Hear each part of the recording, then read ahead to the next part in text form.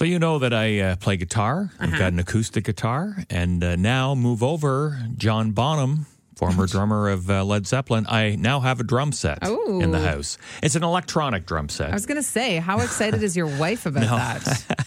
Yeah, no, you know what? I've always wanted to play the drums because I felt that I've had coordination to do that.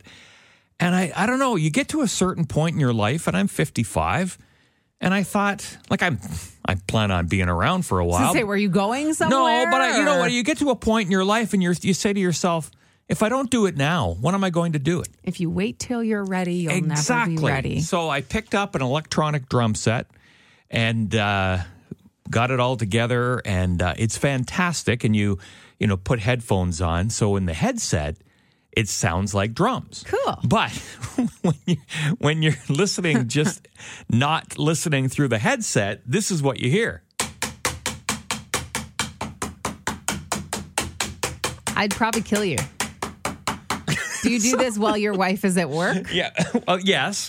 And when she's home, and she's home in the evening.